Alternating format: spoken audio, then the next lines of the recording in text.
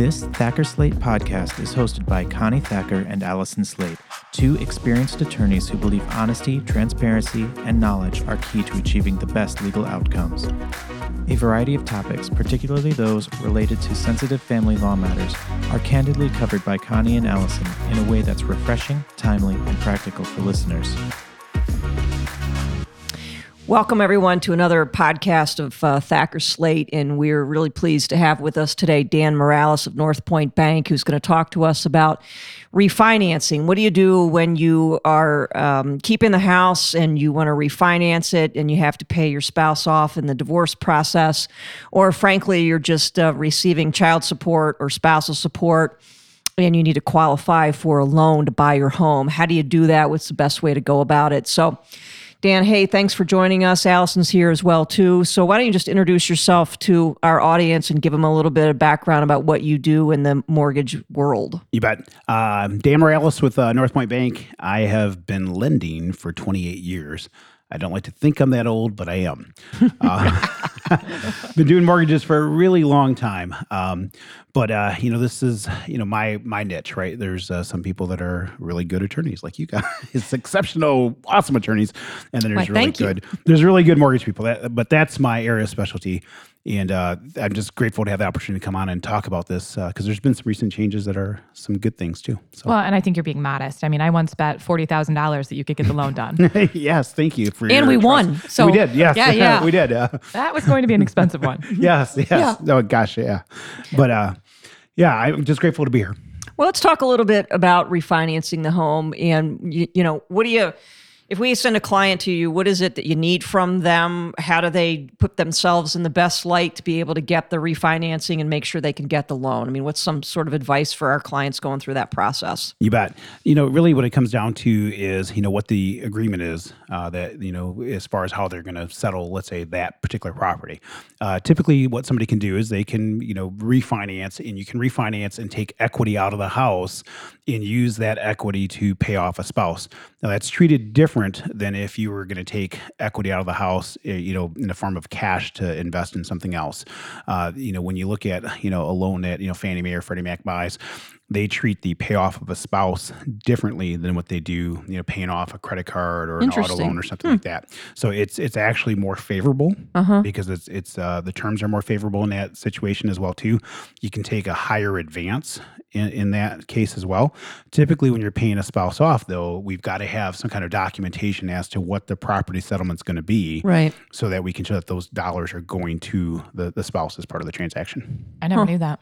I think that's great information for our clients to understand that if they're going to be refinancing for a different purpose other than paying off their spouse, then the restrictions might be a lot higher.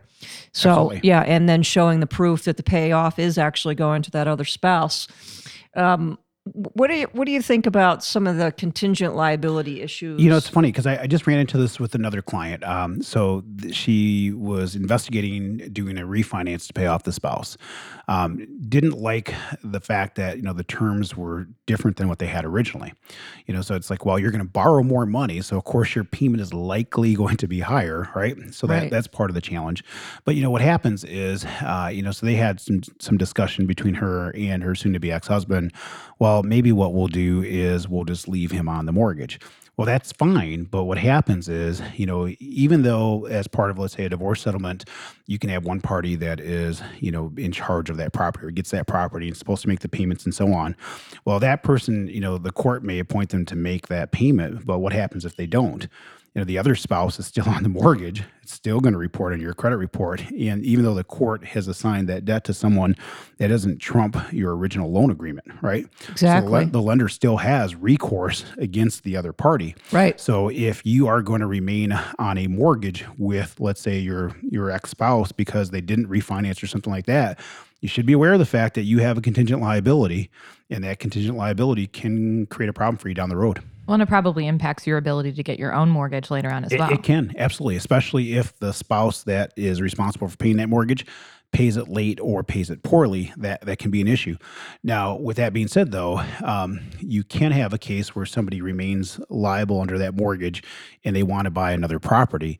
If the spouse who received the property as part of the property settlement, pays on time, and has made the payments on time, currently, right now, with today's guidelines, you wouldn't have to count that mortgage against the spouse who wasn't the recipient of the property, if you will. Okay. So some advice would be if they're a late payer, maybe pay that mortgage yourself and then seek reimbursement from them so that you may maintain timely payments. Yeah, because those late payments will hurt your credit score.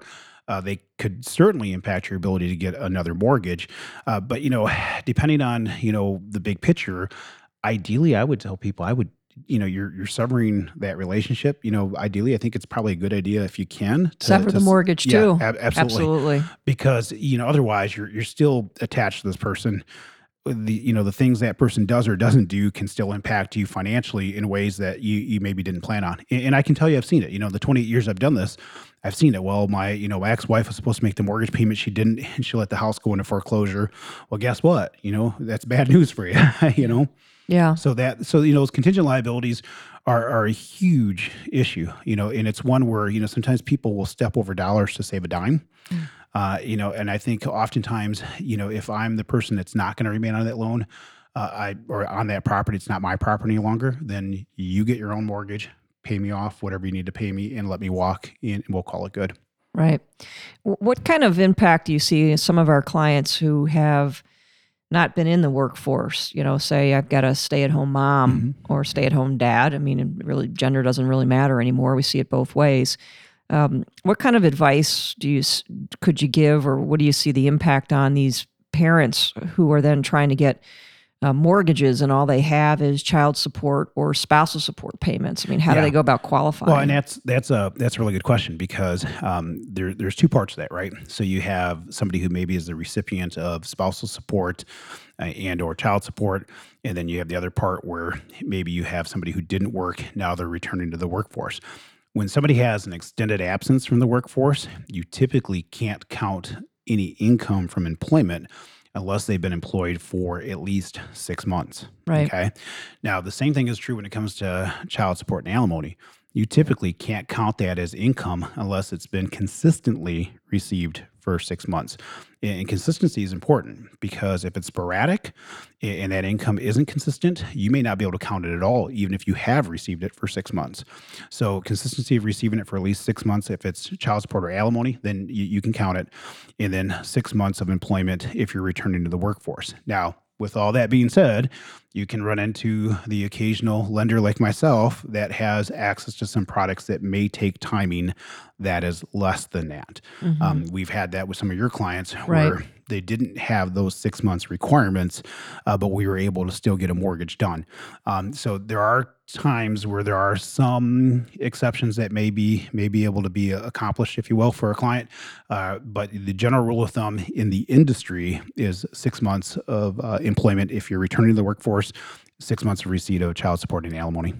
And so those payments, you're actually looking to see when those payments were received by the client, correct? Yeah, because if they're receiving them inconsistently, the child support and alimony, because I always tell people when it comes to income, stability of it, right? Is it stable? Is it consistent? And is it likely to continue?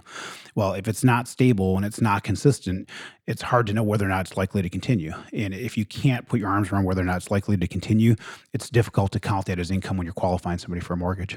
And I'm just thinking about the case where sometimes we do have to retroactive child support orders. So if we were to be retroactive for 6 months, they pay in full that 6 months and then start paying month 7 and month 8. Yep. Would that be enough consistency? That would be one where, we're pretty common sense. That'd be something we would take, but I can't say every lender would take that. Yeah, I think some of those big box lenders and big banks here in town probably wouldn't. That's why it's so important to work with somebody like you to be able to think outside of the box and get the loans when we need them. In terms of credit history, what kind of impact does that have on the process? Yeah, well, here's where, that if you're still joined at the hip, that can really come back to impact you, right? Right. Because if the ex-spouse, and I see this stuff where, there's sometimes it makes me question what's happening with their attorney, because sometimes you see things where there's a credit card that is in, let's say, the wife's name, but the husband's going to take responsibility for paying it. Well, what happens when he doesn't pay it? or he pays it later. He doesn't, it's not in his name. It's not like he's going to take the hit if it doesn't get paid. Exactly. It's still in that person's name. And you have these, they can have a huge impact on your credit score, your ability to borrow. Your credit score impacts multitudes of things, right? But it can have a really huge impact. So it's really important that you pay attention to those little details, because sometimes, with everything else that's going on, it's easy to miss a little thing like that. And then that stuff comes back to haunt you at some point down the road. What's the typical type of information, paperwork? If we have to tell our clients, hey, you're going to go meet with Dan to refinance or get a new loan or whatever, what typically do they need to gather before they meet with you? Yeah, generally it's, proof of income, proof of assets. In the case where it's an active divorce proceeding, do you have a settlement agreement? What do you anticipate is likely going to be the outcome of that? Because, one of the things that happens when somebody is in an active proceeding, one of the challenges is, what's this going to look like in the end, right? Because that final picture in the end, you may qualify for something, you may not. So a good lender is going to ask a lot of those questions. But, I always tell people the mortgage process is documentation, right? Mm-hmm. Trust but verify. You got to give me. That's our process too. You got to give me everything, right? Right. So that can be a little frustrating, especially when you have a spouse that maybe isn't the person that has usually dealt with money and in financial things. Then it can be a little more challenging for them because they're maybe not as familiar with this process. And that's where, again, working with somebody who knows what they're doing, they're going to kind of guide you through that and help you through that process. Right. And I would think too that, is it better to start earlier in the process to talk to you, or is it better to wait to get that financial agreement, the settlement in place, and then go talk to you? When's the best time for us to send somebody to you? That's a really good question. It's better to start earlier because, in all honesty, sometimes there are things you could do that would position you better to succeed in this process. And, if you're doing it after the fact, the challenge is, okay, great, now everything's done. Right. How do you fix what's already done? How do you unring the bell, right? Sometimes you can't, especially when it's a high conflict type of deal. You could have, shot yourself in the foot, right? Yeah, that's all great advice and lots of information, some which I didn't even know. So that's great. I know, I'm learning a lot this morning. One other thing, this is something that recently changed, and I want to make sure I talk about this too. And this is especially true for somebody who's maybe been through a divorce. There's been a lot of changes to how alimony is treated in your guys' world, but there's changes to how it's treated in our world too. It used to be when you would qualify for a loan, alimony was counted as part of a monthly kind of debt. Where, now what's happening is they're subtracting it from the person's income when they qualify. It actually is a much more favorable treatment when it comes to, computing a debt to income ratio. So you could have somebody who is paying alimony that might have been turned down for a mortgage previously because of the amount of alimony they pay. Right. But the way it's treated now, that person may actually be eligible for a loan. So that's a really big change that's taken place probably over the course of the last 2 weeks. You think that's because of the tax treatment change in the alimony that occurred at the end of the year, or what do you think that's generated from? It's interesting because, if the way, you treat it for tax purposes, you'd almost actually do it the opposite way. Exactly. Right. Yeah, you would. So think it's almost like, Fannie Mae and Freddie Mac got to the party like a couple years late, right? But that's they're both now finally on the same page, and they both do it that way. I wish I could tell you the logic behind that one, but it's a good thing. Yeah. It's a good thing for those of you who are paying alimony. Yeah, it's kind of hard to even tell on the logic when we change the alimony, deductibility and income at the end of the year. How can you really explain that? It's been going on for decades, and all of a sudden we just, boom, we change it at the end of the year. And it impacts so many people. Well, Dan, we want to thank you so much for coming here today. We've learned so much from you, and it's been great for us to explain all these issues to the audience and to our clients. So thank you. Yes. Well, thank you for having me. I appreciate it. Appreciate working with you guys and your clients. It's been a good thing. Thank you.